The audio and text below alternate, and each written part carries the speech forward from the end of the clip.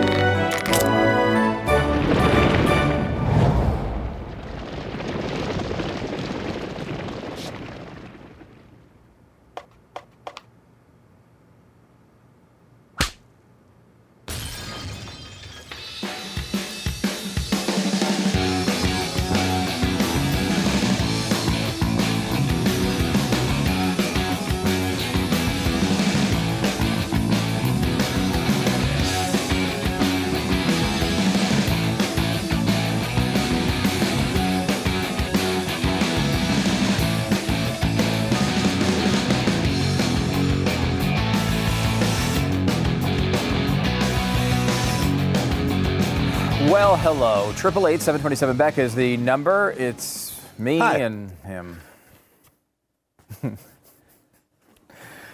Oh, man, I can't wait for this weekend. Only a couple of hours. A couple days away. Yeah, well, for me, a couple of hours. So I'm not going to be here tomorrow. Couple days. Not going to be here Monday. No, we just called. Screw all of y'all. The days off that you had planned been canceled. No, they have not. The Super Bowl is right around the corner. I will be in Houston doing lots of coverage for this network. I wouldn't mind going. Either that or not thinking about the network. One of the two things will be happening this weekend. Reporting for the network? Or not thinking about the network. One of the two things will be happening this weekend.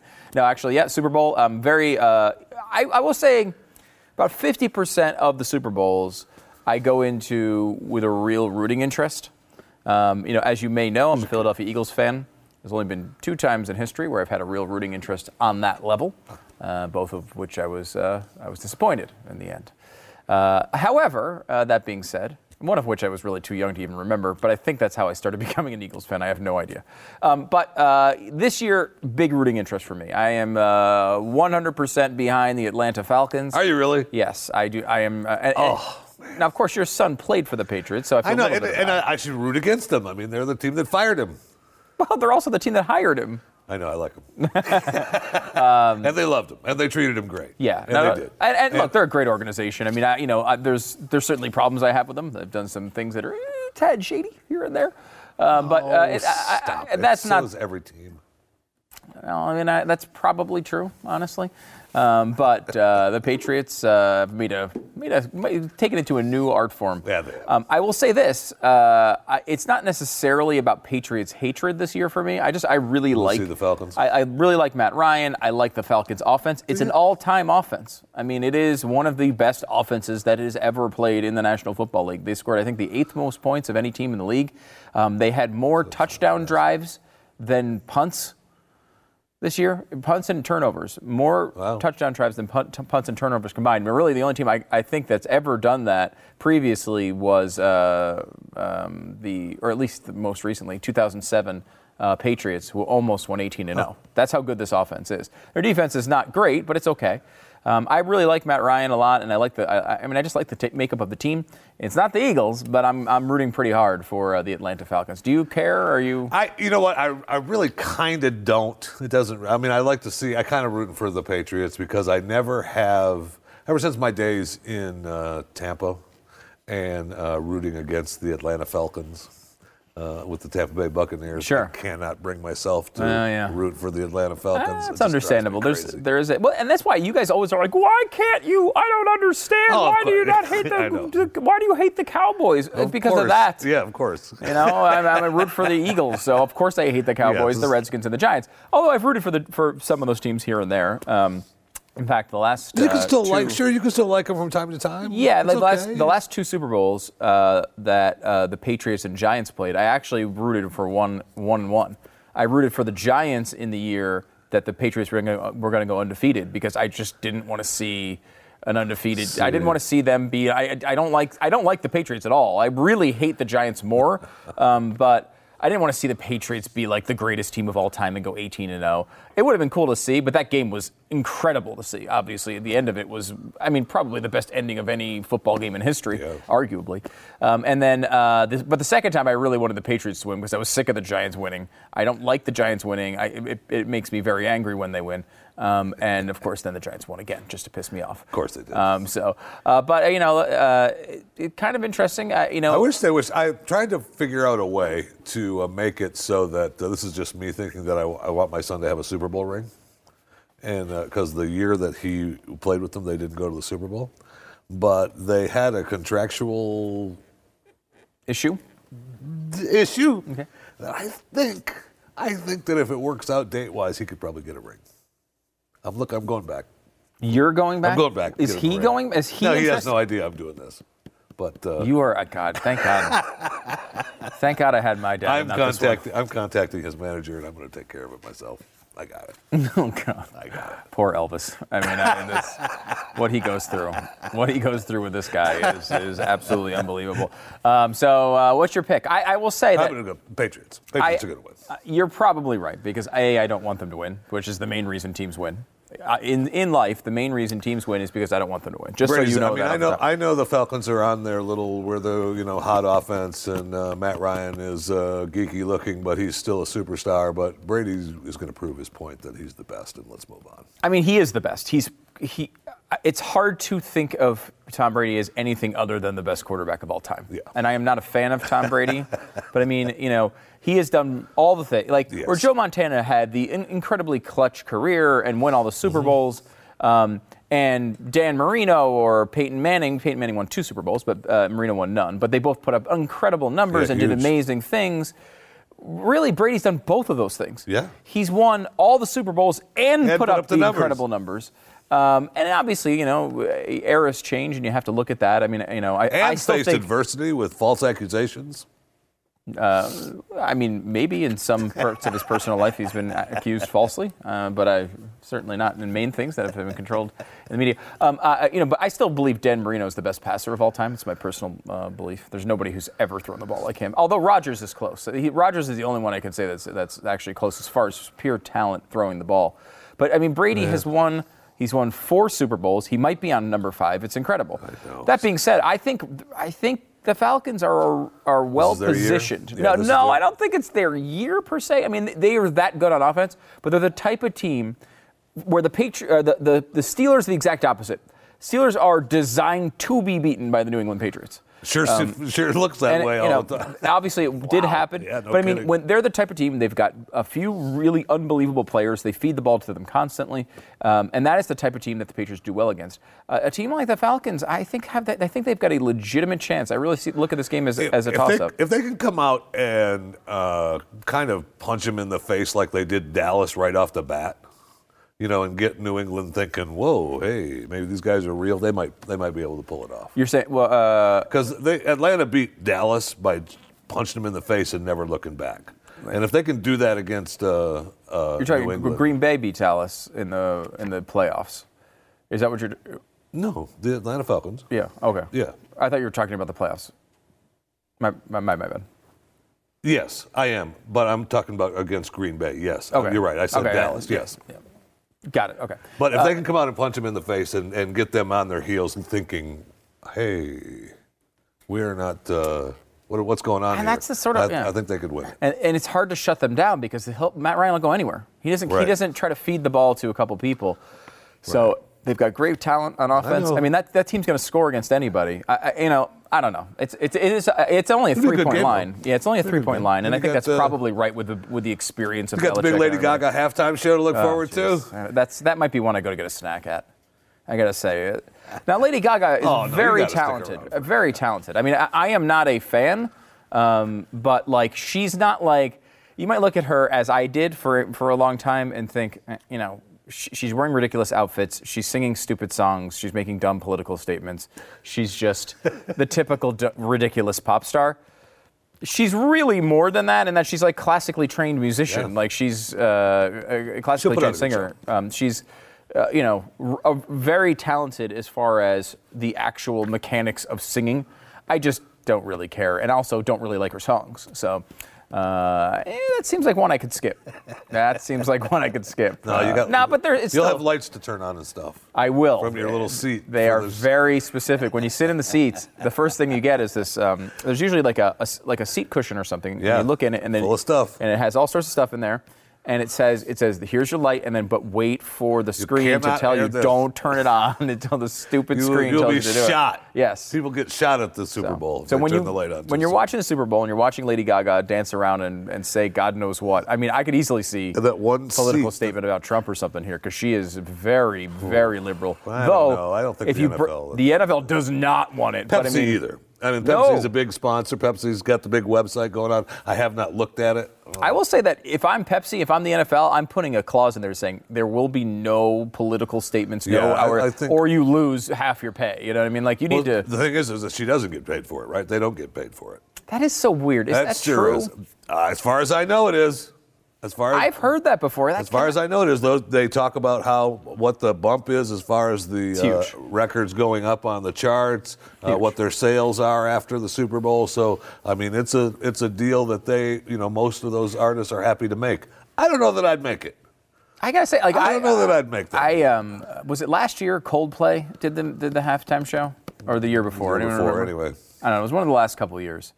And Coldplay did the halftime show, and I actually like Coldplay, generally speaking. But I didn't think it was a great halftime show. They're not a great choice for a halftime show at a Super Bowl, even though they're actually a better rock band than you'd think by listening to their music. Right? What's that? Last year wasn't it Beyonce made her big statement? Was that with Coldplay? I don't. Was it Beyonce that made the statement? Yeah, right. Yeah. That was with Cole. I don't remember these things. Anyway, my point though is that they played Cowboys Stadium this year, and sold the thing out. I mean, the stadium holds like 110,000 at max. That certainly wasn't that crowd because they cut off part of it because of the stage and everything. But still, it had to be 70,000 people there, 60,000, 70,000 people there. And I honestly I didn't think Coldplay was at the level where it could sell out Cowboys Stadium. Well, no kidding. But they did coming off that Super Bowl. Right, coming off the Super Bowl picks them up. So why not? Why not? I mean, if you're a band, you want to do the deal, right? Yeah. Well, of course you take it, but it does seem like a little ridiculous. It sure does. Some cash for it. The NFL, you can't come up with. I mean, they're paying all the expenses. They're dumping money into the promotion. They've got a great case, and I'm sure you make your money back times 1,000. Yeah. But it does seem like they should at least, throw them $10,000, something. A little bit something, for the effort. On Groundhog Day, I'm allowed to quote him. All right, border. Oh my gosh, it is Groundhog Day, isn't it? Today is Groundhog Day, Jeffy. Sorry, Stu. 6 more weeks of winter. I just see that the animals shed. Yeah, Punxsutawney Phil. So I'm listening to WCBS News Radio 880 this morning. Now, that if you don't ever listen to that, it's a station I grew up listening to. And it's just headlines. So it's like our headlines in really short stories. And it's great for show prep for me because even though it's a New York radio station, I like it because they're just listing stories quickly. And then I hear one and I'm like, I got to look that one up. I got to read more about that. Gives you it's a great way to listen on the way in when I'm getting ready. I listen to it most mornings. This morning they're like, well, there's some disagreement on whether or how much winter we're going to have today. Punxsutawney Phil said 6 weeks more of winter, and Staten Island Luke said... what? There's a new one? I'm like, who the hell is Staten Island Luke? Oh, my... Did you look that up? We have to find out who Staten Island Does anyone Luke know? Ever hear this? Heard of Staten Island Luke? There's a Staten Island groundhog? No, that cannot be. I swear. I don't know if they were joking. They might have been, it might not be Luke. It was Staten Island something. And so the Staten Island groundhog woke up, apparently did whatever the opposite shadow thing was supposed to happen and said, winter's over. Now, I don't know who to trust in this situation. Well, you trust Phil, right? I mean, Phil's the name brand, Yeah. But what if this is an upstart? We're in a new media world. Maybe Staten Island Luke or whatever the hell his name is came in here and just said, look, Staten Island Chuck is the name I'm being told. Staten Island Chuck woke up and like, you know what? I'm shaking on the media. This is like the internet and digital publishers taking over traditional print media. Oh, this is the Staten Island. This is the groundhog that bit the mayor, right? What, De Blasio last year or whatever? I don't know. Now I really like Staten Island Chuck. Yeah, I know. Okay, I've converted to a Staten Island Chuck for all my groundhog predictions. Staten Island Chuck enters his oh, come on now. Why don't we this is what we should do next year, is just come up with our own groundhog and just come up with a prediction, and then people will start reporting on it. Why is Staten Island Chuck a news story? And Dallas Doug. Yeah, and we just the groundhog in Dallas. Trot out the groundhog. Let's see what happens. The Texas groundhog. That's one thing Texas doesn't have is a groundhog. Speaking for it. That's true. We could use the Texas Longhorn shadow. No, I like the groundhog. Got to stick with the groundhog. Oh, hell yeah. It's got to be a groundhog. All right, let's see. You know what? We blabbed the whole break. Let's take a break and come back on the other side. And first of all, we'll tell you about My Patriot Supply. Now, Groundhog Day, one of my favorite scenes in Groundhog Day is when Bill Murray is sitting at the table and he orders a bunch of food at the diner, and then he's just like, just keep bringing it. Give me one of everything, and he just loads the table up. That's what I would do on Groundhog Day. He does a lot of stuff. He's killing himself all the time. He's trying to have sex with all the women. I just eat. That's all I want to do is eat. I've come to that point in my life. It's pretty much all I want left. That's really all there is to do. This inspiring message is brought to you by My Patriot Supply. Now, My Patriot Supply will give you 4 weeks of food for only $99. You see the deal right here. See, there's pancakes. Look at that. You got some rice. You got some great soups. The soups are really good. They've got stew. They've got. You can also get. I don't think it's in the $99 4-week thing, but they have emergency pizza you could order from them as well. There's all sorts of stuff My Patriot Supply has, and the reason they do this is because they want to give you the best product. They want to give you the best opportunity for you to prepare yourself for whatever might happen. You got a family to take care of. You got to take some basic steps. If you're like me and you're thinking, well, you might not think ahead. Glenn's always talking about preparation. Pat's been doing preparation before Glenn was. With me, it's like, I got some. I think I got some leftover. I got a half a burger left in there from McDonald's. That get me through whatever needs to happen. It's a styrofoam box. Still, you're fine. Yeah. When you have kids, unless you're Jeffy, you start thinking about being more responsible. And My Patriot Supply can actually help you take care of your family. 888-411-5290. And by the way, the food's really good, too. You wouldn't mind a giant plate like a Groundhog Day table filled with My Patriot Supply food. You'd actually want to eat it. PrepareWithTheBlaze.com is the address. PrepareWithTheBlaze.com, 888-411-5290. My Patriot Supply.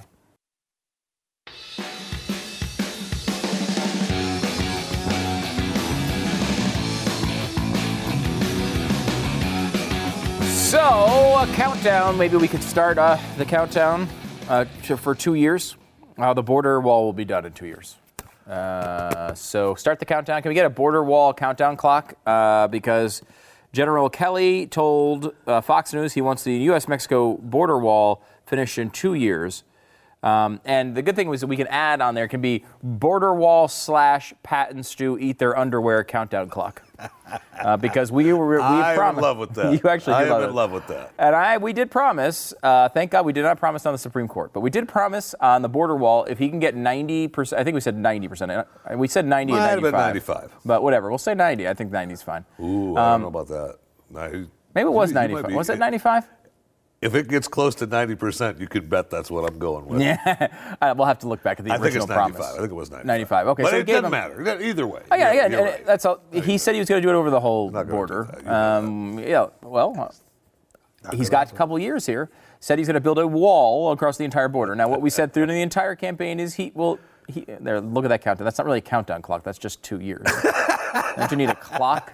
That's a Jeffy countdown. It's what we got. Okay, well, that's good enough. On short notice. Because I say the same thing about Jeffy. Hey, Pat's out. We have Jeffy here. It's what we got. So 2 years left until the border wall will be built, and maybe we eat our underwear. Any given day, border agents pick up about 600 people on the Mexican border. The wall will be built where it's needed first, and then it will be filled in. That's the way I look at it, Kelly said. I really hope to have it done within the next 2 years. All right, well, there we go. We'll see. Trump got 32 million viewers for his Supreme Court announcement, which is kind of funny because, that's amazing. Unless you listen to this show and a few others, you probably did not know Neil Gorsuch's name until Donald Trump kind of stumbled his way through that announcement. I know. Really, no one knows who these people are because That's just not, the way our society operates. And I gave Trump big credit, first of all, for the pick. I think it was a good pick. But second of all, that, it really was one of the most transparent, probably the most transparent way to go through a Supreme Court justice. I really hope this sets a precedent for future presidents when they're running to release a list of a couple dozen that would be the selections. It will be someone on that list. You don't have to give the names exactly in front, but I mean, a couple dozen is a completely reasonable thing. Oh, yeah. It gives you room to maneuver. If you find out something bad about one or two of them, you can move to another. You can kind of make a choice. You'll still have a range of options. I really like this, and I really hope it continues. I did not have any faith he would stay on the list, but he did, and so we celebrate that here on the program, of course. Fox News, 7.56 million. CBS, 7.97. Yeah, they were saying the final State of the Union for Barack Obama, 31.3 million. Okay, so he beat that. But he didn't beat the Obama announcement of Osama bin Laden, the death of Osama. No, well, that was a huge story, and we didn't know it was coming. I mean, right. That was, look, that's obviously, I mean, without a doubt, number one on the list of memories of President Obama that are positive. Yeah. The best moment of his administration without even any, there's nothing else that even challenges it. I mean, of course, there is a lot of asterisks on this. I mean, he delayed it for months and could have done it much earlier. It was not the most difficult decision in 500 years, as Joe Biden said. And then he delayed the announcement to make sure that he had the biggest audience. I mean, it never came. It never came. Remember, they just kept milking the screen. We're expecting an announcement from, we hear that it might be. We're expecting an announcement. We hear that it might be. But bottom line is, he didn't get in the way to stop our military from killing Osama bin Laden. So thank God, because that was important. Gorsuch is actually pretty funny. He's and this is another reason I like him, and I'm partial to this as a multiple New York Times best-selling author, co-author of a multiple New York Times bestseller. It's true. I mean, my name's on the books. Glenn's name's bigger. Probably the reason they sold the copies, but I wrote some of it, or helped write some of it. Anyway. But I mean, you have a book that you've authored. And Clichés sold out completely. Clichés, the worst thing since sliced bread. That sold out every copy. There's no copies that are available. Not one copy available. No, all the ones we printed are sold out. Anyway, so there's those two things that add up to not much. But Gorsuch developed a reputation for being a very skilled writer during his time on the U.S. Court of Appeals for the 10th Circuit. He displayed his talent earlier this year when he disagreed with a ruling in favor of an officer who arrested and sent to juvenile detention a 13-year-old boy for disrupting a gym class with burping. His dissent began, if a 7th grader starts trading fake burps for laughs at gym class, what is a teacher to do? Order extra laps, detention, a trip to the principal's office? Maybe. But then again, maybe that's too old school. Maybe today you call a police officer. Maybe today the officer decides that instead of just escorting the now compliant 13-year-old to the principal's office, an arrest would be a better idea. So out come the handcuffs and off goes the child to juvenile detention. Okay. My colleagues suggest that the law permits exactly this option, and they offer 94 pages explaining why they think so. Respectfully, I remain unpersuaded. Pretty good. Pretty freaking good. And yeah, probably a good policy as well. Real good policy. Now, I will say that I kind of yesterday fell for, the bacon story. You did? Because I was upset massively that there was going to be a shortage of bacon. We find out today that it's a fake story. Mm-hmm. And we also yesterday, the media fell for the fake news story blaming Trump ban for Iraqi mother's death. Do you remember various media outlets issued the retractions and apologies? So I'll just say, I'm sorry. There's not going to be a shortage of bacon, and I'm very happy about that.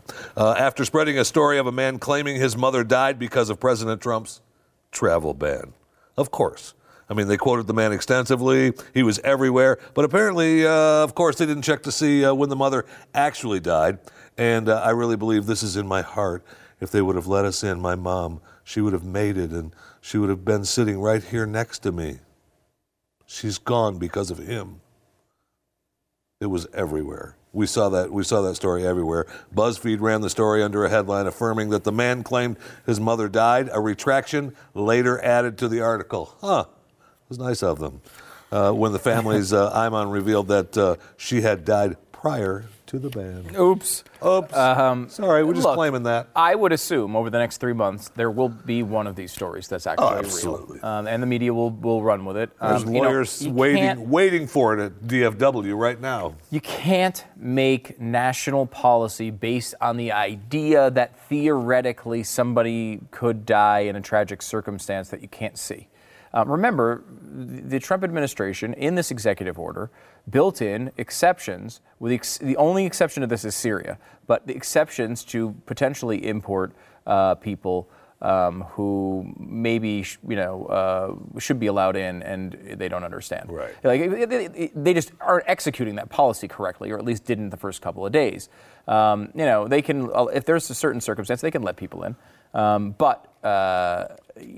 The media is going to jump over one of these stories, and it's why it is a dangerous policy. I don't know. The upside is questionable here. I mean, I agree with the administration that this is not what the media is portraying it as. It is not. It is not the Trump campaign promise at all. I mean, they're barely related. Honestly, barely related. It's a sensible policy as far as scope. It's not overreaching. However, I don't know that there's a huge benefit to it. We'll see what happens, but a limit of 50,000 is about reasonable. It's slightly less than we've been doing, but I mean, you expect that from Donald Trump. He ran on that sort of promise. It's really more of it's a questionable policy in that I don't know that it's going to be necessarily all that effective, but it does limit the risk for a short period of time. Mm-hmm. And hey, that's better than nothing. It is better than nothing, that's for sure. And congratulations are in order for Rex Tillerson from here in Texas. Hell yeah! As a Secretary of State. I think Tillerson.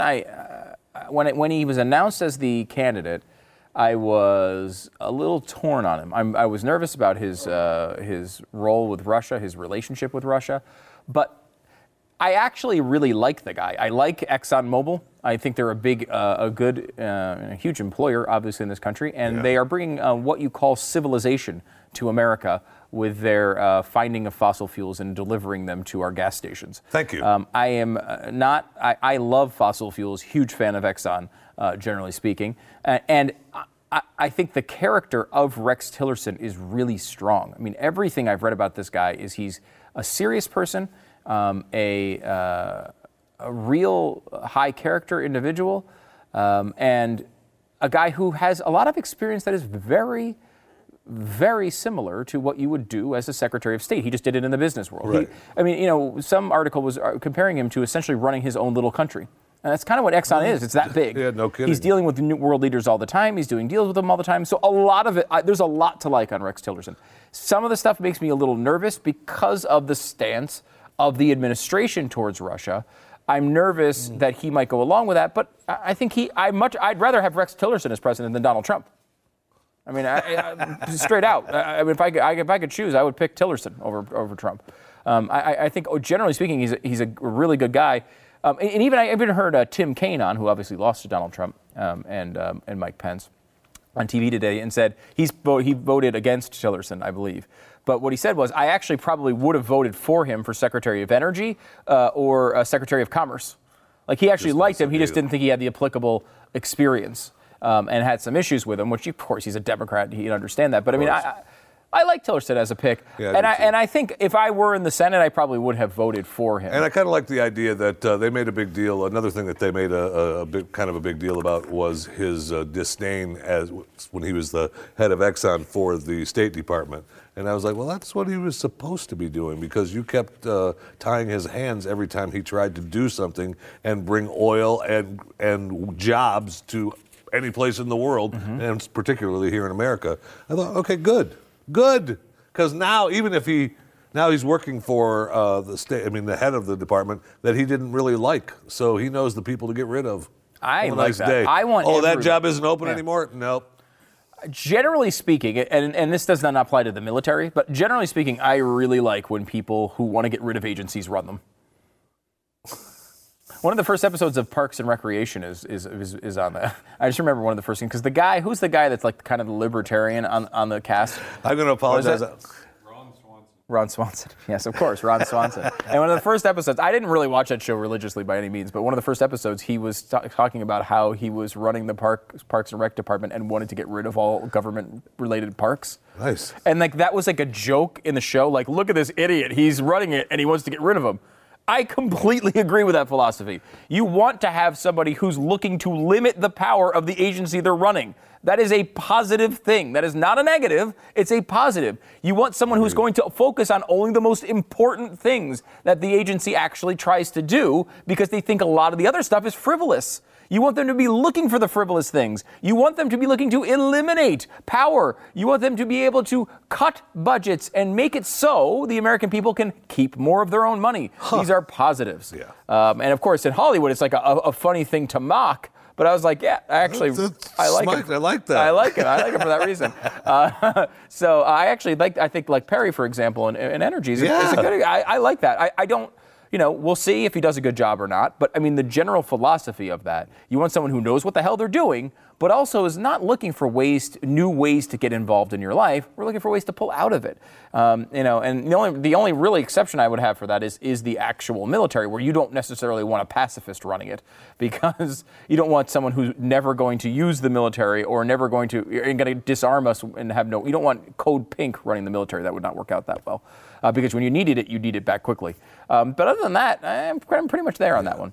888-727-BECK is the number. I want to come back on the other side and talk a little bit about this Australia nonsense coming from the media, because they're going crazy over this Donald Trump call with Australia. We'll tell you the actual truth behind it, because there's some parts of this that are not being covered by the media at all, and you need to know them. Coming back in a second.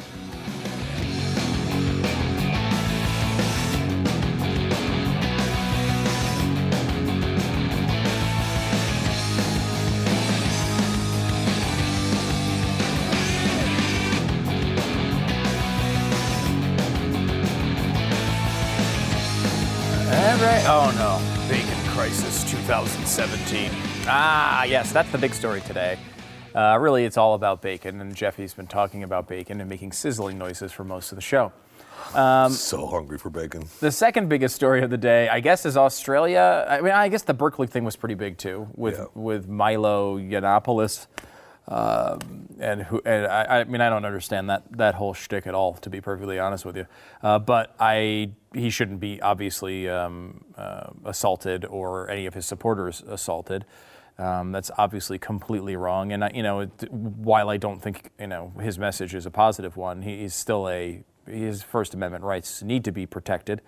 And this is craziness. I mean, the left is doing everything they can to help Donald Trump and people like Milo Yiannopoulos. Now, look, some of that's really good, I think. I think it's pushed Donald Trump to the more conservative side, because he's just reflexively going away from that, which I think is great. Obviously, your average Breitbart editor likes that sort of this sort of stuff. It fuels them. The only reason people know who they are, the only reason anyone knows who this guy is because he takes stands like this and creates controversy. Right. And there's a place for that. I think a lot of people in the audience, they go back and forth on people like this, because usually they eventually put their foot in the mouth in the wrong way, and people kind of turn away from them. But I don't know. Maybe those lines are dead. I have no idea. The other thing was Australia. Now, Donald Trump got on the phone with Mexico and Australia over the past week or so. Both of these things, the leaks coming out of this government, worse than any president I can remember. Almost everything that happens seems to be leaked to the media. Now, maybe Trump is intentionally leaking things to the media, or he's got a lot of people who are not loyal to him and are leaking instead. Which both of them are questionable. Yeah, it is. But I got the impression that I kind of think that he is part of it. That he's leaking it, and I think that I kind of get the idea that, remember what we talked about with the Supreme Court justices, where he leaked the last three got leaked or whatever, and we were thinking that he would pull in a wild card just to show the media that they were wrong. Yeah, I think he's setting them up for that. Maybe. I wouldn't be surprised at all. And the guy does know the media. He certainly knows how to win the media battles. He's been winning them for a couple of years. Now, what we're hearing from the media today is, did we get into a fight with Australia? Why won't we take their refugees? It's so terrible. Can we look just a step deeper ask the next question for once. Why are we supposed to take their refugees? What led to this controversy in the first place? If you missed it, Donald Trump said, we're not going to take this bad deal from Obama. We're not taking these refugees, or at least I'm going to look at the deal. The argument with Australia apparently revolved around an issue where Australia said, you made this deal and you need to hold to it. And, Trump doesn't want to do it. It would violate his executive order, although it technically wouldn't, because there was something in there that indicated if you had a previous agreement with an international power, you could still take the refugees. I think, there's something in there that gets him out of it. But Obama made a deal. This is the history of it. Obama made the deal to take these refugees from Australia when he was still president. Why? Why are there refugees coming from Australia? Is Australia torturing people who need to flee? Is there a Crocodile Dundee situation with the this is a knife guy and he's like torturing refugees? No, that did not happen. It's a bunch of people fleeing to Australia. So why doesn't friggin' Australia just take them? Well, that's because Australia's policy dictates that any refugee attempting to arrive by boat shall never step foot on the mainland. They are detained on offshore islands. And if they are legitimate refugees after the screening process, they are then eventually processed and must go to another country. They have to make an arrangement with another country. They don't bring them into Australia. Even after they are cleared by Australia, they still can't go to Australia. The media is bashing Trump and claiming his refugee policy is too stringent. As written, at least, it's a temporary ban from 7 countries, and then a cap at 50,000 per year. The Australian refugee policy, as it relates to water arrivals, is a ban on every country with a cap of 0. None of this is meant to bash Australia. They've done great work, as Glenn pointed out today, with the Nazarene Fund, and they were being overwhelmed by refugees on their shores. The only sensible thing for them to do was to take steps to protect their national interest. But that's the same thing we're doing. We have millions of illegal immigrants, as well as a top spot on the terrorist wish list. We have to be careful. However, somehow we're supposed to believe that our hesitance to take on refugees from Australia makes us xenophobic hate mongers, when the only reason that we would need to take refugees from Australia is because Australia has a more restrictive policy than we do. It's a bunch of nonsense from the media, and it's what we've come to love and respect from them, isn't it, Jeffy? Oh, my gosh, yes. I love the idea that we're just going to rip the heck out of Trump over the Australia deal, only their policies are worse than ours. I love that. They are. I mean, come on now. And I don't even, worse isn't even the right word.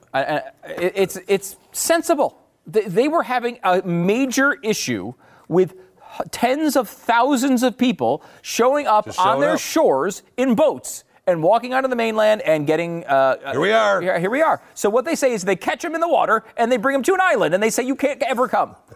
Now, that is a sensible response when you have an overwhelming problem like that. However, it should be seen as hate-mongerish by the people in the media. Yes, it should be. Instead, they are using it as something to make Trump look bad, which, again, as we've said over and over again, and I know you're on this bandwagon as well, Jeffy, I was not a fan of Trump. I don't think I'll ever get to the point where watching him make speeches and make arguments for things is going to bring me any pleasure. I don't think so either. I don't like it. With you on that. I don't like his attitude. I don't like the way he says things. I don't like his lack of general ability to speak. His grasp on the English language is tenuous. However, if he does good things, we will come in here and say he's done good things. If he does things that help the country, we'll come in here and say he does things he's doing something that helps the country. If he passes a terrible trade deal that makes us enter into a trade war with another country and jacks up the price of bacon, well, you know what? Whoa! Now you've stepped too far. It could happen, Jeffy. There better be impeachment proceedings going on right then if that happens, I'll tell you that. By the way, I saw a poll today. Something like 70% of Democrats say that Trump should be impeached already. It's like 70%. For what? Now, stunningly, 3% of Trump supporters say she should be impeached already. Who are those people? What? But what a weird, it's so partisan. I'm almost willing to. I think we would end up. At least I would. I think I would end up liking Trump more, President Trump more, if he didn't speak and I just had to follow him on Twitter. Just go by the tweets. So just because every time he comes out, and I mean, because I like a lot of his brashness, it feels good. Yeah. But when he does it, when I see him do it, doesn't work for me. Just the way he talks. I like the person who's really well spoken. And again, I'm not saying that I am by any means. No, not even. I like people though that sound and feel smarter than Jeffy. And that, that ain't too hard. It's a low hurdle to clear, but Don doesn't always clear. No, I mean, wait, I was going the other. What? Oh, whatever analysis you had was the one I was looking for. 888-727-BECK is the number. If you like Jeffy and you want to hear more from him, you're in luck. Because the next segment is called the Jeffy segment. And we'll be back with that in just a moment. I guess I better look up something. What do you mean you got to look up something? It's your I didn't segment. think we were going to have one today. What do you mean? We have it every day. I'm closing the show. Why do I need a segment? Well, because I don't know. That's a good point. Yeah, thank you. I mean, but any day, really. Here are some stories that Jeffy found and felt like sharing with us so we don't have to talk anymore. I miss that lovely voice. That beautiful singing voice. Still absent from the program. Hopefully next week he'll be back. Yeah, I mean, I don't want him to be sick forever. And just because you miss him doesn't mean we all miss him. Groundhog Day is today, and we talked a little bit about. I said something earlier about Mayor De Blasio getting bit by the groundhog in New York, Staten Island Doug. No, I knew that there was a story about De Blasio and Doug, Staten Island Doug, but De Blasio actually kind of killed the one. Yeah, that was the story. I did not remember the story. And he has not. He dropped him a couple years ago. It was her, I believe. And then, no, it can't be.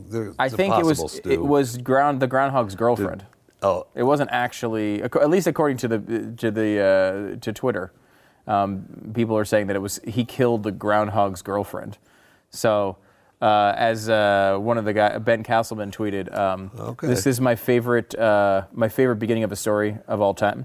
Her shadow was one of the last things she saw. What a great line. But yeah, the groundhog that escaped Mayor de Blasio's grasp during Staten Island Zoo Groundhog Day ceremony died a week after its fall. Yeah. So it is her. And so then the next year, he came and they put some plexiglass between them. And now the last 2 years, he hasn't showed. De Blasio doesn't even come to it anymore. So they're saying that he might be trying to put an end to Staten Island Doug. It's Chuck. It's Chuck. It's not Doug. Or Chuck. Yeah. Okay. Why do I want to? Doug is ours. No, we don't. Dallas Doug is ours. I like that. So it's Groundhog Day anyway, and you know, everyone. I was talking to someone earlier today that said they had never seen Groundhog Day. I actually that's a line of whether I will ever talk to you.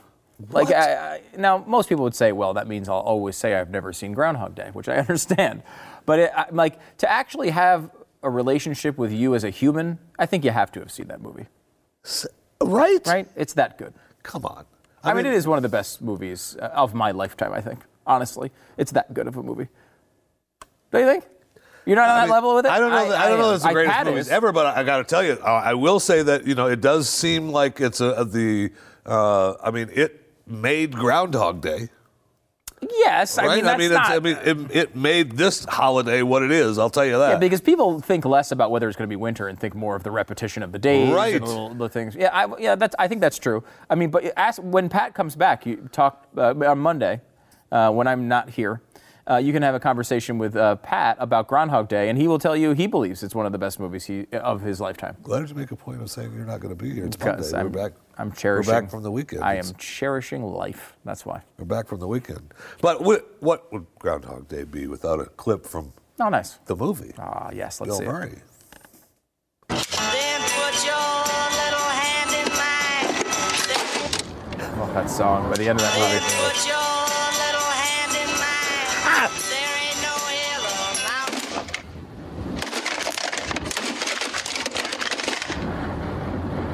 Then put your little hand in mine. There ain't no hill or mountain we can't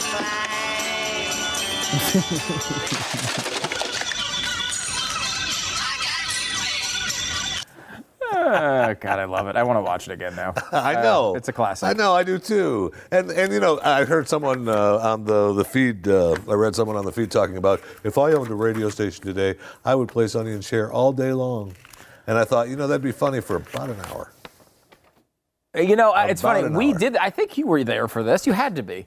We did it, I think it was in Tampa, where on Groundhog Day, we started the every single break with what they say after that song. So you have like, you know, I Got You, Babe, and then it comes out and they're like, it's cold out there today. It's cold out there every day. What is it, Miami Beach? Not hardly. That whole rant.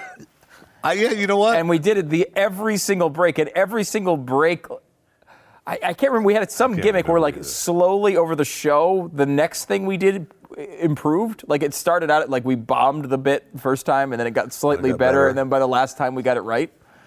It was a lot of effort, and I don't think anyone cared at all, but I like it as a memory. Yeah, right. Yeah. As a memory, it's one of those things that, like, radio people remember positively, but the audience is like, I get what they're doing. Right. Two people at a car lot with, I love that. Yeah, exactly. Somebody liked it out there, and that person is, well, it's actually me. That's pretty much it. It'll be cold out there today. Cold out there every day. What is this, Miami Beach? Not hardly.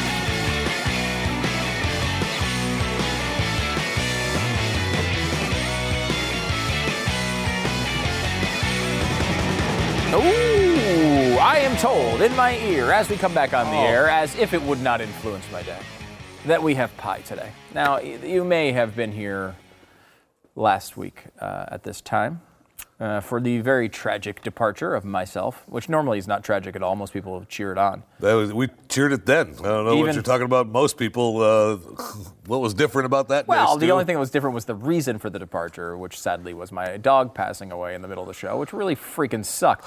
And on top of that sucking, we were about to start a segment in which I ate a lot of pie. Well, first there was a segment in which we got to see Jeffy get pie in his face, which didn't, by the way, I did watch it back, did not work out well. I mean, you lost and barely got hit with it at all. It was a real disappointment because I wanted to see you go through something tragic and terrible as well. Well, your partner in crime, Pat Gray, probably making me sick from his germs, rubbed it in my face. That's good. So, I mean, he made it count. At least we got that in there. But after that, we were supposed to eat pie from Emporium Pies, and I missed out on it. And we did. Yeah, you did. It was but I was very disappointed.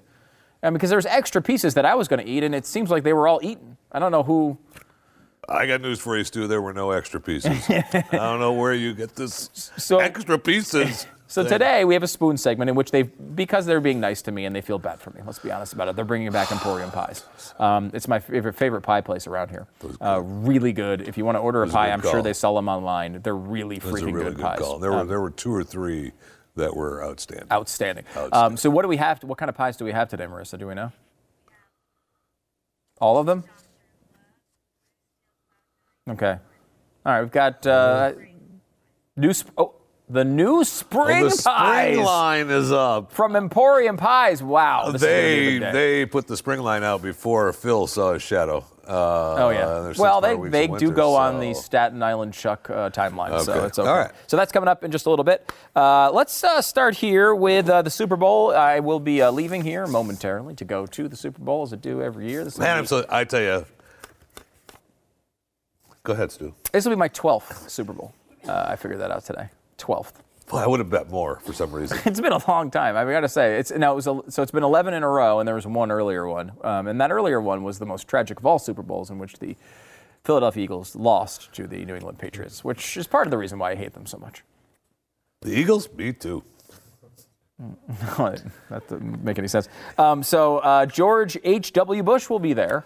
Now, George H.W. Bush, coming off of a hospital stay, just being released, is going to be there to toss the pregame coin. Barbara's going to be there too. Barbara will be there. Roll them both out. Yeah, it's kind of nice, right? I was Goodell. I heard an interview with him saying that he was he was happy, and he called him after the hospital stay and said, "Hey, still want to do this? We still want to do this? Are you okay?" Yeah. And they were both fired up. They wanted to do it. That's great. They'll have big smiles on their face. It'll be cool. And they'll get a war of applause. in Houston? Yeah, first of all, in Houston. Second of all, and a lot of people from outside Houston are going to be there. I think even if you had that's true. The Super Bowl George crowd is a W. little bit different. Yeah, totally. I mean, it's mostly people from outside the city.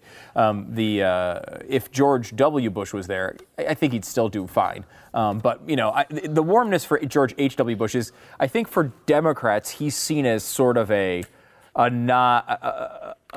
he's not seen like Reagan, who was really effective for conservative values, and he's not seen like Bush, who's sort of seen as the devil, certainly not seen as Trump.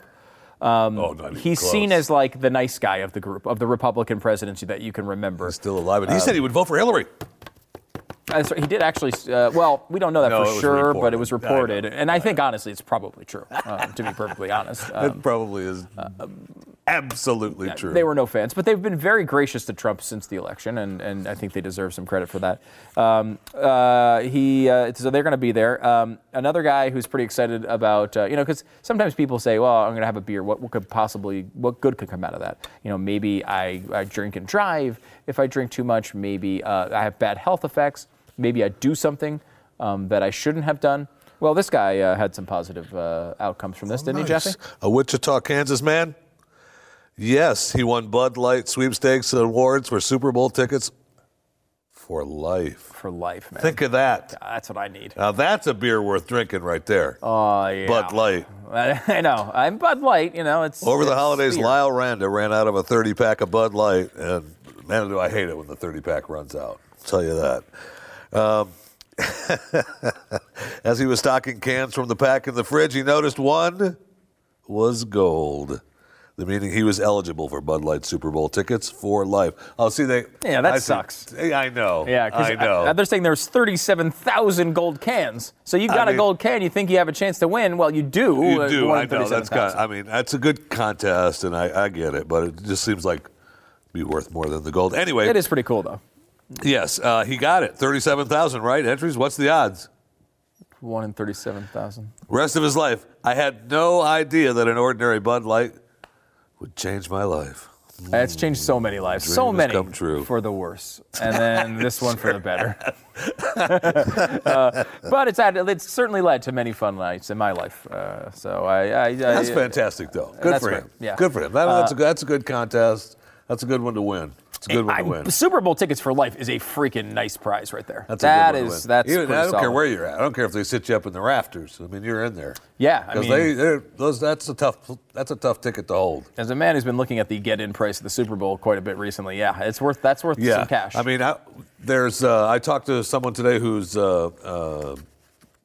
knows someone that's going down to the Super Bowl to cover, some of the events and everything.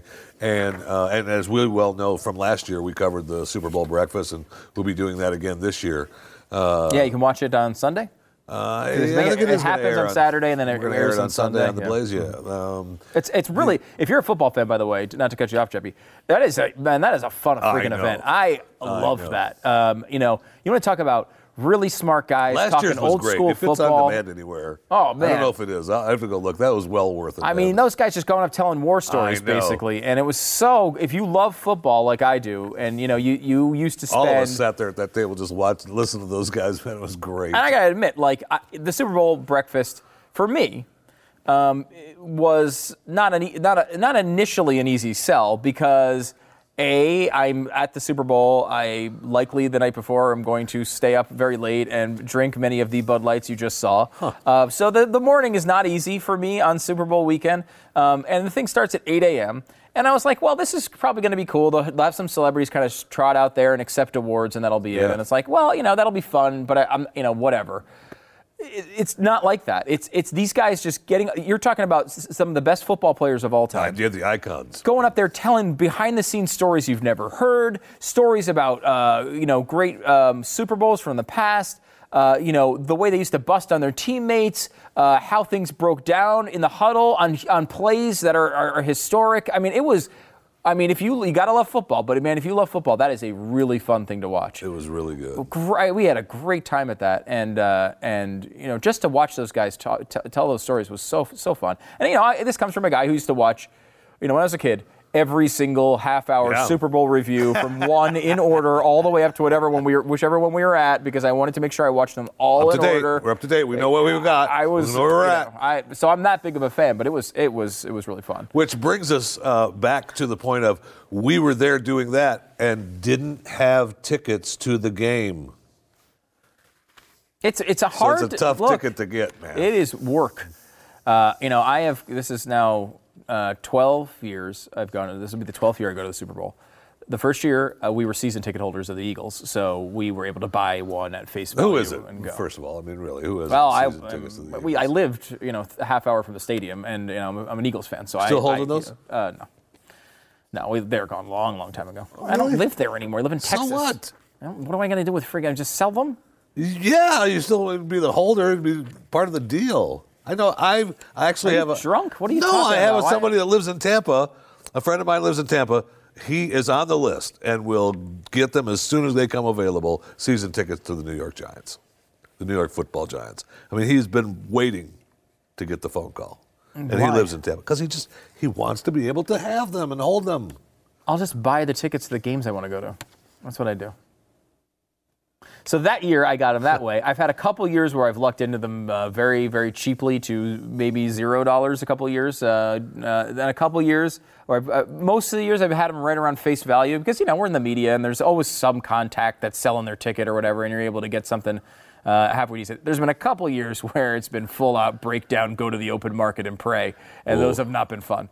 But overall, the price has been, a little bit above face value, but not, or maybe not even. I guess with the free years, maybe not even. Well, when the Super Bowl was in Tampa, and I was at the game on, with my press passes and stuff, I was looking for you. I was so pissed at that. We were at the game. We're down there, the Super Bowl in Tampa. I'm down there with three of my friends. That was the year. That was the first year we had complete breakdown of the ticket connection system. We were calling ticket agents, being like, "Do you have any tickets left?" All the way up to the morning. And it was one of those games where usually what happens with ticket prices like this and these events, and a lot of people have figured this out, so it doesn't always happen anymore. But the tickets are, a certain price. The teams get announced. They go up because everybody from those two cities goes to try to buy them. Then over the next 2 weeks, they slowly trickle down, and they bottom out 3 or 4 days before the game. So the way to go buy those tickets is 3 or 4 days before the game. You trust that that's going to happen, and then you try to buy them. So almost every Super Bowl I go to, I don't have tickets when I leave. I mean, you just go there and you get them when you're there. My wife, every time I tell her this, she just gets freaked out because it's like she's a planner and she can never deal with this sort of. It's chaos at times. So the Tampa year, for whatever reason, it didn't do this. So there were no tickets. We're talking get-in prices through the roof. It was way over our budgets to get in.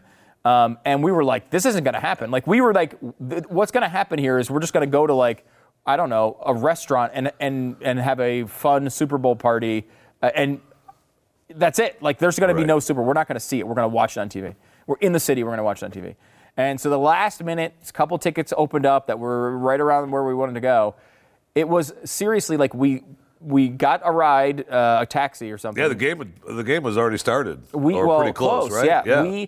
We're walking by the stadium. The ticket agent was 1.5 miles from the stadium. I had to by myself run from the stadium to this ticket agent, pick up the tickets, run back, and again, there was a little walking involved. I'm not capable of running 3 miles at any point in my life, let alone now. Ran back, got the tickets, walked through all the security, sat down during the national anthem. That's how close we cut that one. There you go. That was stress, especially when you're depending on me running. That is not something you want to do. No, oh my gosh. For your entertainment. Well, it is pretty entertaining to watch. If you're planning on me, you wouldn't have got the tickets. No, I ain't running. Seriously. You got to run. We all no, looked I don't. And I remember the conversation. It was everyone looked around at each other who's the person who could run and make it? And I was the choice. That's how bad that crowd was. You want to talk about a disaster? Like, you look like you're the one that can run 3 miles best out of all of us. It was not pretty, but for the Super Bowl, you do it, right? Hilarious. I mean, you make it happen. That's why you did. Man, if that were me, think of the crowd. If I were ever picked out of a crowd like that, to be the one to Holy crap, there would be you, and the only thing it could be is 3 clones of you, because you wouldn't beat anybody else. Bad lip reading, the guys over there today, they do these. These are really funny, I think. They sure are. And this one is the NFL. They did one for the NFL 2017 season. Let's watch. This wall is magical. You can't touch me. My neck. You play for the devil. I got books on the shelf, but who reads? Yeah, I hear you. Your books are terrible. My gland scraped a pipe. I never said who pushed Dad. Gertin. When you die, I'll be outside. Your tongue is ashy. I don't think that's possible. Yo, dog, it's so dang ashy. It's ashy. Dude, it's ashy. It's ashy. Somebody took the nickels out of my dang locker. You hear what I said? Every one of you guys is now a suspect, okay? Smurfs, you'll pay for this in Odin's name. I normally can't go outside. What is up, my friend? You know what's so funny? Tattoos. I want to go find a better bag. Ezekiel Elliott one was tremendous. I like that. That's kind of how I picture his voice, too. I don't know why. Really? I think they nailed it. Actually, there's a little bit more. Let's watch part 2. What was your most awfulest date? It was in the rainforest. I went there a couple of times because I was in love. And I found this perfect place. And then I built a wicker hut for us. But the platform was kind of frail, and it broke when she was in there, and you could hear her sobs. I mean, it was a really silly way for her to die way out there. That's a pretty awful date. Yeah. Bro, I can't handle your face. What is your great face? Ah, dog, because your face looks like you got dirt in your mouth. All right. Yeah, I grew up in South Park, Ohio, where snakes don't bite on you. Yeah, I think we can let go. But I don't want to let go yet. Okay. I just want to stay right here, because it feels really nice. I was thinking, I might need to leave. There you go. Funny. All right, 888-727 Beck is the phone number. I really just want to get to pie. So let's take a break. The faster we take commercial breaks, the faster we get to pie. We'll be right back. No commentary at all? You're just... We're going to break. So the faster we get to break, the faster we get to pie.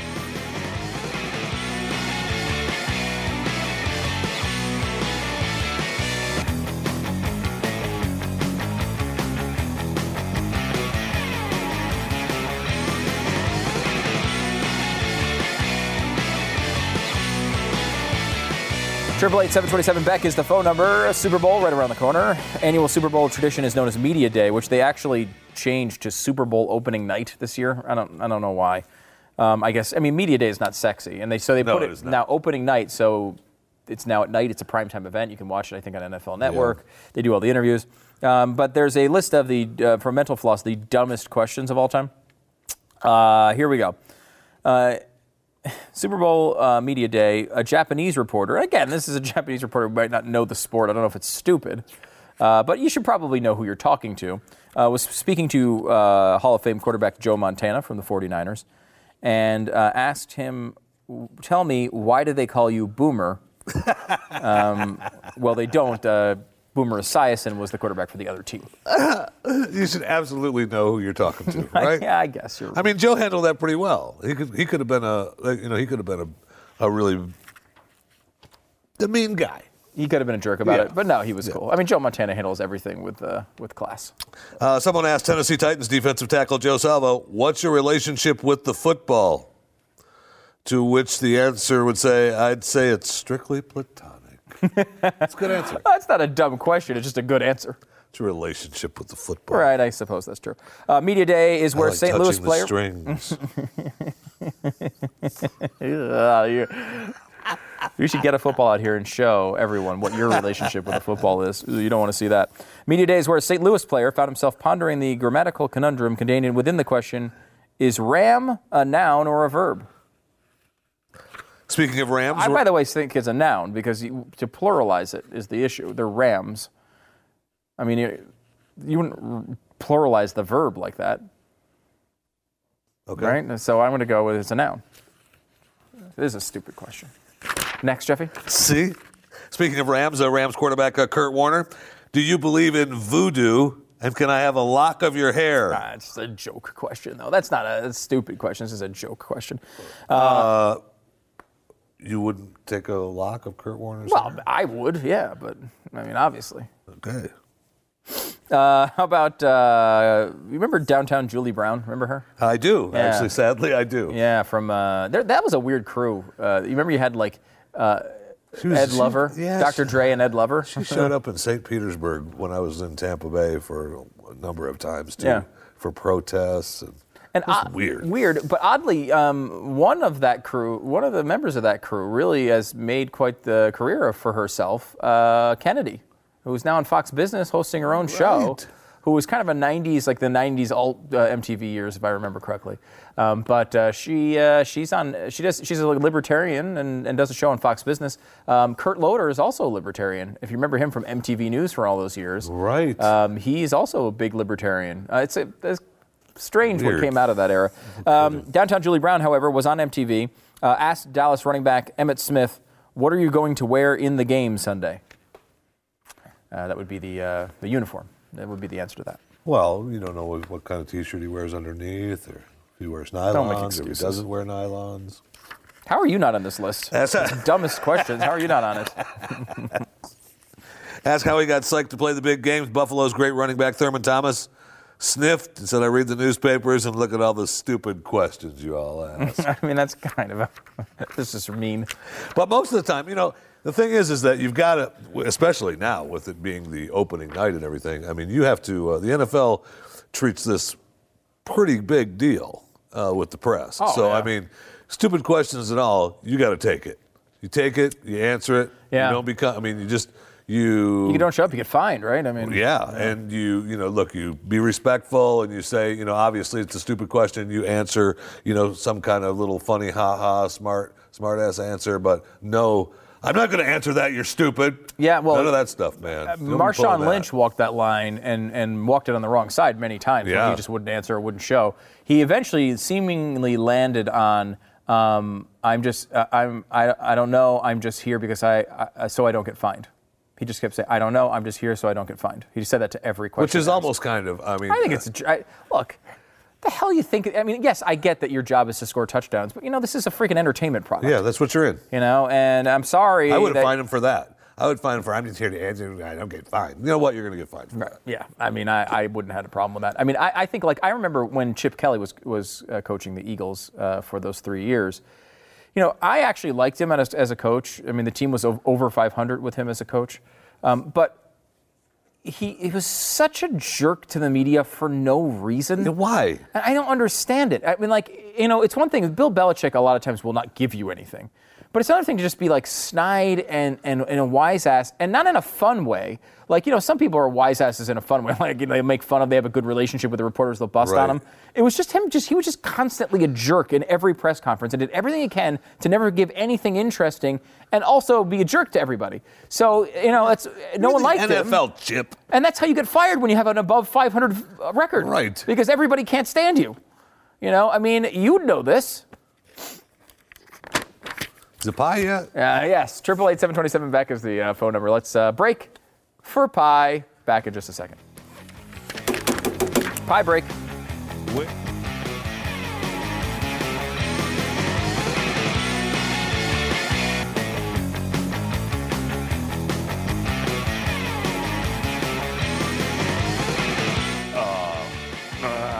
Spoons.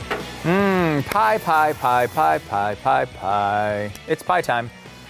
Very excited for this. Emporium Pies of Texas. This was one of your better calls. Yeah, this is a good one, isn't it? Better calls. There's a lot of things that I'm really stupid about, but pie is not one of them. This is the great pie shop. I think it's just in Texas. I don't know where else it is. That's a good point. I know there's one. There's a few cities around here. If you're in Texas, there's one in Dallas.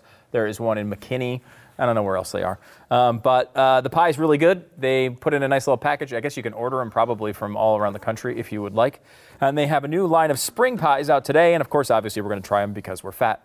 So let's. And because the last time Stu wasn't here. I wasn't here. That's right. I had to bail. So I have. Let's start off with Lord of the Pies. This is one of their famous pies. This is the big apple pie, The big right? apple pie right here. Okay.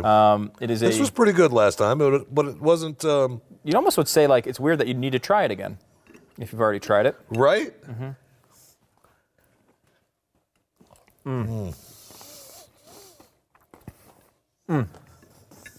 That is a good apple pie.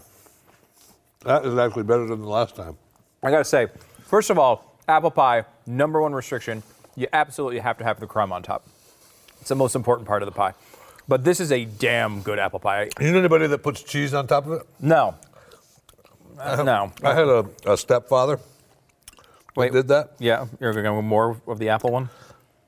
Well, I'm talking about it. Oh, okay. I'm talking about apple pie with cheese on it. Now, All right, we got to hurry. We got a bunch here to get through before we have a great clip of Glenn coming up talking with David Barton about slavery and all the truth behind that. You need to see this here in a few minutes. All right, fine. Blue Steel is the next one. Flaky all butter pie crust with fresh blueberry filling with notes of lemon, cinnamon, and vanilla. Oh, here we go here. So blueberry pie, but it's got a little got some extra touch of flair.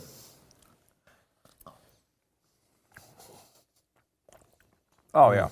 Oh my gosh. That is, I mean, that's outstanding. That is a freaking good blueberry pie. Again, you aren't lying, it is. You might not like blueberry pie, you might not like apple pie, but if you like either one of those two things, you're going to love those. And that those is of you in the studio that are thinking, hey, I got to get a bite of that. Oh. Think again. That blueberry is really good. Okay. Next up. Taking another bite of the blueberry? I didn't. Okay. Next up, let's go In the Limelight. It's a tart and sweet key lime custard with cream cheese topping. Ooh, that might be good. I know key lime pie. That's a Florida deal, man. Everybody thinks they can make key lime pie. Yeah, key lime. Here we go. Oh, forced to eat a bunch of it in Florida. That's not bad. Not bad for a lime. It's good. Key lime pie, I like for about 3 bites. It's a little too much for me. I know. I like the idea of the cream cheese topping here. It was good. That's why I had to go back to the top. That's good. Adds to it. Because it cuts it a little bit.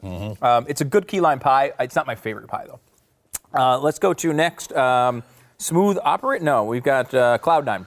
3-layer cream pie with this one sounds amazing. House-made salted caramel, butterscotch custard, and brown sugar meringue in a flaky crust. Sorry. That's got to be this one, right? That's this big tall one here. Because is this the one we had last time? I don't know if you guys had. I think this is a new one. It's a new one. There's Oh, that. okay. Where's the I mean, that look at that. Look at that. I mean, that looks unbelievable. Look at that. All right. Yeah, I don't believe I could eat anything more than 1 or 2 pies. One or two pies? Of this particular kind. That's good. It's a heavy butterscotch. If you like butterscotch a lot, I do. That one's called Cloud9. Very good. Pretty good. Yeah, it's really rich though. Like I mean, it's a bit overpowering. The blueberry, I think, is my winning one right now. Yeah, the blueberry one because it's like a blueberry lemon. It's really good. Okay, last one we have here is called Dr. Love. Now that's also Love. obviously Jeffy's nickname, in case you don't know. Dr. Love. That's me. This one is a red velvet chess pie.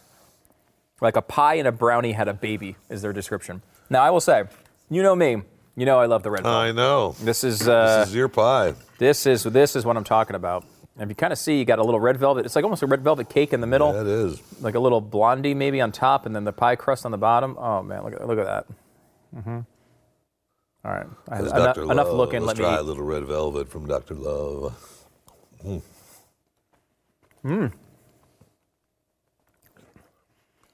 Yeah, it's pretty good. It's actually a little bit more chocolatey than a typical red velvet, which I like. It's a weird delivery for red velvet. It is what? That's called Dr. Love. I know, but what is the actual? What's in it? It's red velvet. Do you listen? I didn't. That's why I wanted to hear. Dr. Love, a red velvet chess pie, like a pie and a brownie had a baby. I heard that. What else did you say about it, though? I'm going to try another bite of that. Let me try it one time. And then we can rank the pies. Let's think about ranking the pies. Go back to the blueberry. Okay. Here's how I go. This is tough. I'm going to try one more blueberry. I get the blueberry one more time, I think I'll be set. I'll give you the full ranking. Oh my gosh. So good. That's really good. Man, crap. Okay. I'll go I'm trying to think. All right, I'll go. What's your number one? Your number one? Yeah, you go Blueberry. first. Blueberry number one. Blueberry one. Out of this. Mm-hmm. Blueberry number one. Apple. It's kind of a tie between the butterscotch and the key lime with the cream cheese, and your red velvet is last. Okay, I'll go 1 apple, 2 blueberry, 3 red velvet, 4 butterscotch, 5 key lime. A key lime is a really good key lime. It's just overpowering. I know. I could bring key lime above the butterscotch. Both of those were really rich and a little too rich for my taste. The red velvet was good, but a little weird. It's like a weird delivery system. Pie is a weird delivery system for red velvet. The 2 kind of traditional fruit pies are freaking out of this world. They sure are. I wanted to really like the butterscotch one, too, but there was something about it. I don't know what it was. I see you're testing it just to find out because you want to take another bite. Hello, that's what we're here for.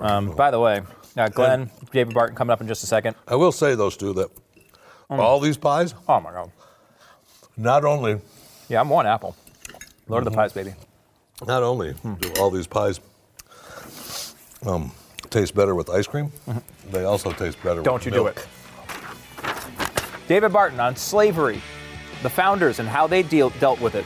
Black heroes you've never heard from, and also Constitution. Is it a key to change or freedom?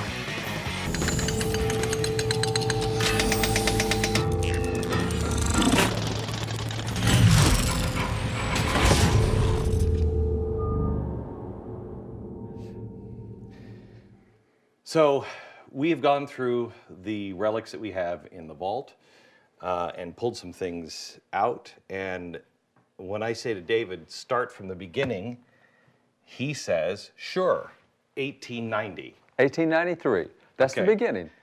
We say 1893 because that's the year of this desk. This desk was in the U.S. Senate in 1893. It belonged to that man, William Cox, who was the Secretary of the Senate. So this was the Secretary of the Senate's desk. All the bills going through the Senate, here. When I said to you, because I knew it was from the Senate, I don't know who he is, but as I looked at this, I said, look at the ink that has been spilled on this desk. I said, imagine the documents, and your response? All bad. All bad. All bad. Now, there might have been a good one in there somewhere, but overall, from civil rights perspective, from black history perspective, all bad, all bad. And he represents a real shift in the nation at that point in time, and nobody thinks about 1893 with civil rights. It's huge. So to get 1893, let's back up to how all the civil rights stuff even started in America. And you do that, you got to go back to 1619. 1619 in Jamestown, Virginia, you have 19 indentured servants arrive. Now, books say that's the beginning of slavery. Well, it was indentured servants. They work for a certain number of years, and then they're free. This is so people understand. I was just in Haiti. That's happening. That's happening. And it's being accepted again. And to put it into perspective, some people, very few, but some people are being sold in to families as indentured servants. And it's an okay situation. You're still a slave. You're still a slave. slave. But it's an okay... For a certain number of years, you're a slave. Right, until you're 20 or something. I'm dead set against it, but it's not what you think. However, what's happening in Haiti is most of those kids sleep on the floor, eat like dogs, serve the family. It's the Cinderella story. That's right. So indentured servitude was accepted globally. Globally. And it wasn't slavery. But you had 19 African Americans who were indentured in Jamestown. One of those folks actually became the first black slave owner in America. He himself was black. So the story of slavery in America begins with a black slave owner of black slaves. Okay, so wait. So he was a indentured servant when he came in. He becomes free. He becomes free. And then he buys slaves. How did he go from indentured servant to slaves? How did we all of a sudden say slavery was okay? Was it Well, in the law? you know, Did he have you to... just kind of said the Cinderella story. It's kind of a thin line between indentured servant and slavery. Yeah. Now, granted, indentured servant is 7 years or however many years it was because you didn't have the money to have passage over. Now, see, the problem too with slavery in America is we weren't going to looking for slaves. Dutch traders traded anything. You give me this, and you know, it's like those little corner guys in New York City trade everything. Yeah. And what happened was Muslim slave hunters in Africa would raid all these African villages. They would take these Africans and sell them to the Dutch. The Dutch say, we'll sell anything anywhere. So they might sell Africans over here and bring back linen from over here. Right. And so that's how slavery came into America, was Muslim slave hunters were putting slaves on Dutch ships. Dutch ships come to America, we trade. Still happening today. Still happens today. Not happening with the Dutch trade, but it's still happening today. Muslims believe. The biggest source of slavery throughout all that era was Muslims. Okay. They were the ones who were capturing all these blacks. The Amistad story, John Quincy Adams. Those were all the folks on the Amistad ship had been captured by Muslim slave hunters out of Africa who put them on that ship and were sending them to Spain. We encourage you to do your own homework because David just said a mouthful that is so politically incorrect. One, first slave owner in America was a black man. No judgment there. It just was. Slavery's a human problem. Yeah, it goes not a race across problem. all colors, all lines, all people. And then you say that, like, for instance, the Amistad, those were all captured by Muslims. Politically incorrect. Don't take anything that we say on this show gospel. This show is to make you say, wait a minute, I want to know. But go to original sources. And that's why we're bringing in the table. That's why we're bringing in the documents and the things in the vault to be able to show you, here it is, the original document, the original story. Now go check it out for yourself. That's right, exactly. Do your own homework. And that's key. Okay. And that 1619 is going to get us to 1893 eventually. Okay. But you take 1619, so that's where slavery is introduced. Now notice it's a southern state, it's Virginia. And so you have the southern state settled first, you have Jamestown. Your next settlement is up with the Pilgrims in Plymouth, and following them. They had slaves? Well, this is the next place where slavery gets introduced, is in the north. And at that point, you have the Pilgrims who arrive in 1620, and in 1630, you have the Puritans who arrive. These are the Bible guys. If you want to say it, they're the evangelicals. These are the other religious guys down here, but these are evangelicals. Who was on the Mayflower? Mayflower was evangelicals. Evangelicals. Yes. Okay. And you know, I use that term loosely, but people know these what are it the is ones. these are the Bible Puritans thumpers. they were calling them Puritan as a slam. Yeah. Oh, you're so pure. That's right. You're so holier than thou. Right. And they were dead set on living by the Bible. These are the guys down here is whatever the church says. Yeah, we got preachers, we got ministers, we go to church, but we really don't read it that much. So the Mayflower people are the ones we celebrate on Thanksgiving. These are the guys who I can't imagine would be okay with slavery. Well, slavery, you have the Jamestown colony taking slaves, and now they're bringing slaves about 1643 up into the New England colonies. And these are all the Bible thumpers up there. And I say that in the sense they actually know the Bible and they try to live by it. Yeah. They try to do their economics by the Bible. And they're the people that were not following the state church. That's right. And they are the ones who had great relations with the Indians because they would only purchase land from Indians. Yes. So what happens is now those slaves come to those folks and they go, ooh, time out. We have here in Revelation that it says, we see at the end time, gathered around his throne are all these people from all nations, all tribes, all languages, and they're all worshiping him. What's this deal about having slavery and having colors? And we don't do that. And the other thing is you go back to what the Bible says in Acts 17. Paul says we're all of one blood. And so these nutty guys in New England had this crazy idea that there's only two races in the world, those who know God and those who don't know God. And it wasn't about color. So slavery comes to them. They freed all the slaves in prison, the slave owners. They said, you're not going to run slaves in here. Do you know in Massachusetts, there never was a time when blacks could not vote in Massachusetts. They've had voting rights from the very beginning. No idea. Because, see, that should be their license plate. That should be their license plate. That's right. First in vote. That's right. First in vote. And so civil rights in that era up there. And about 1680 or so, you have John Wise who's preaching sermons, says all men are created equal. They're all endowed by their Creator with certain inalienable rights, among which is life and liberty. That's in the Declaration, exactly. But it was preached in a sermon there. The Founding Fathers took those sermons, reprinted them in 1772, and then guess what? They end up in Declaration, 1776.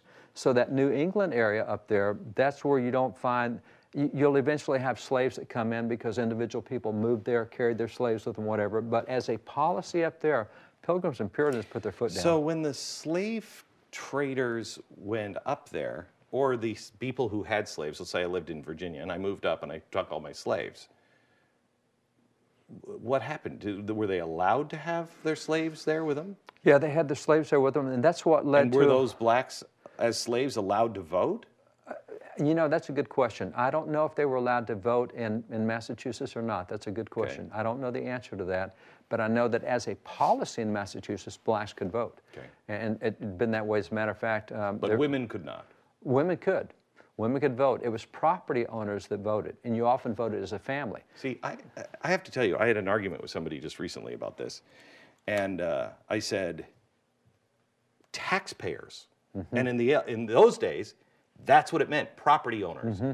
That meant because you had property, you paid property tax. Am I not mistaken? That's it. Okay, so taxpayers should be the ones who can vote. That's right. If you don't pay, I mean, if you pay a penny in tax, you should be able to vote. But if you pay no income tax, you shouldn't have... Because you're telling everybody else what they're going to do with their money. And see, that was why in colonial America you had to be a landowner to vote, because money comes off your property taxes. And if you don't have property, I'm telling you how much I'm going to tax you so that you can pay for... That doesn't hold up. And creates what we now have. And see, what happens is professors say, oh, the rich white landowners. No, time out. It was all colors who owned land. And by the way, in Pennsylvania, they made it easy to own. Land was a penny an acre. They wanted you to own land, but once you had skin in the game, now you can vote, and you're not likely to vote higher taxes on your own property. Now see, if I'm only renting stuff and you're paying property taxes, you're paying for my school education for my kids. I'm renting stuff. I don't have any taxes. I pay no property taxes. So that's why they had that philosophy, and that's why if you go back to the Bible, you remember when they were dividing up the land, and there was a group of ladies that came and said, hey, we're not married, and we don't have husbands, and there's no brothers in our family. What are we going to do for it? And Moses or Joshua said, you get an inheritance just like everybody else. So they were landowners, and in New England, if you were the landowner, there was no husband in the family, no brothers, you vote. I mean, it was you vote on the basis of property. Now, you have to think of it more in terms of it's kind of like a family voting. You know, so the guy's going to be the one who votes most of the time, but it's not this big hard policy that, oh, you're a woman, you can't vote. No, there are examples in New England of if you were a lady, then owned property, and you're the lady of the house, yeah, you can vote. So blacks, ladies, all that, but we don't cover that in history today. No, I mean, again, we've made it for very political rigid. reasons. It's easier to shave the truth. It is on that. Okay, so you find the country now starting to develop in north and south. It actually there's north and south, and there's a buffer zone. You've got 3 southern colonies that are hardcore pro-slavery. You got most of the colonies in the north that don't want slavery at all. And it's the colonies between there that are kind of mixed. And so what happens is you kind of have a mark of division. People can say the Mason-Dixon line, whatever they want to say, but there is this mark of division, and the policies are real different between the two. Down in the south, this is property we're talking about. Up in the north, that's not property, that's people. And so down in the south, slaves are my property, and total different policies.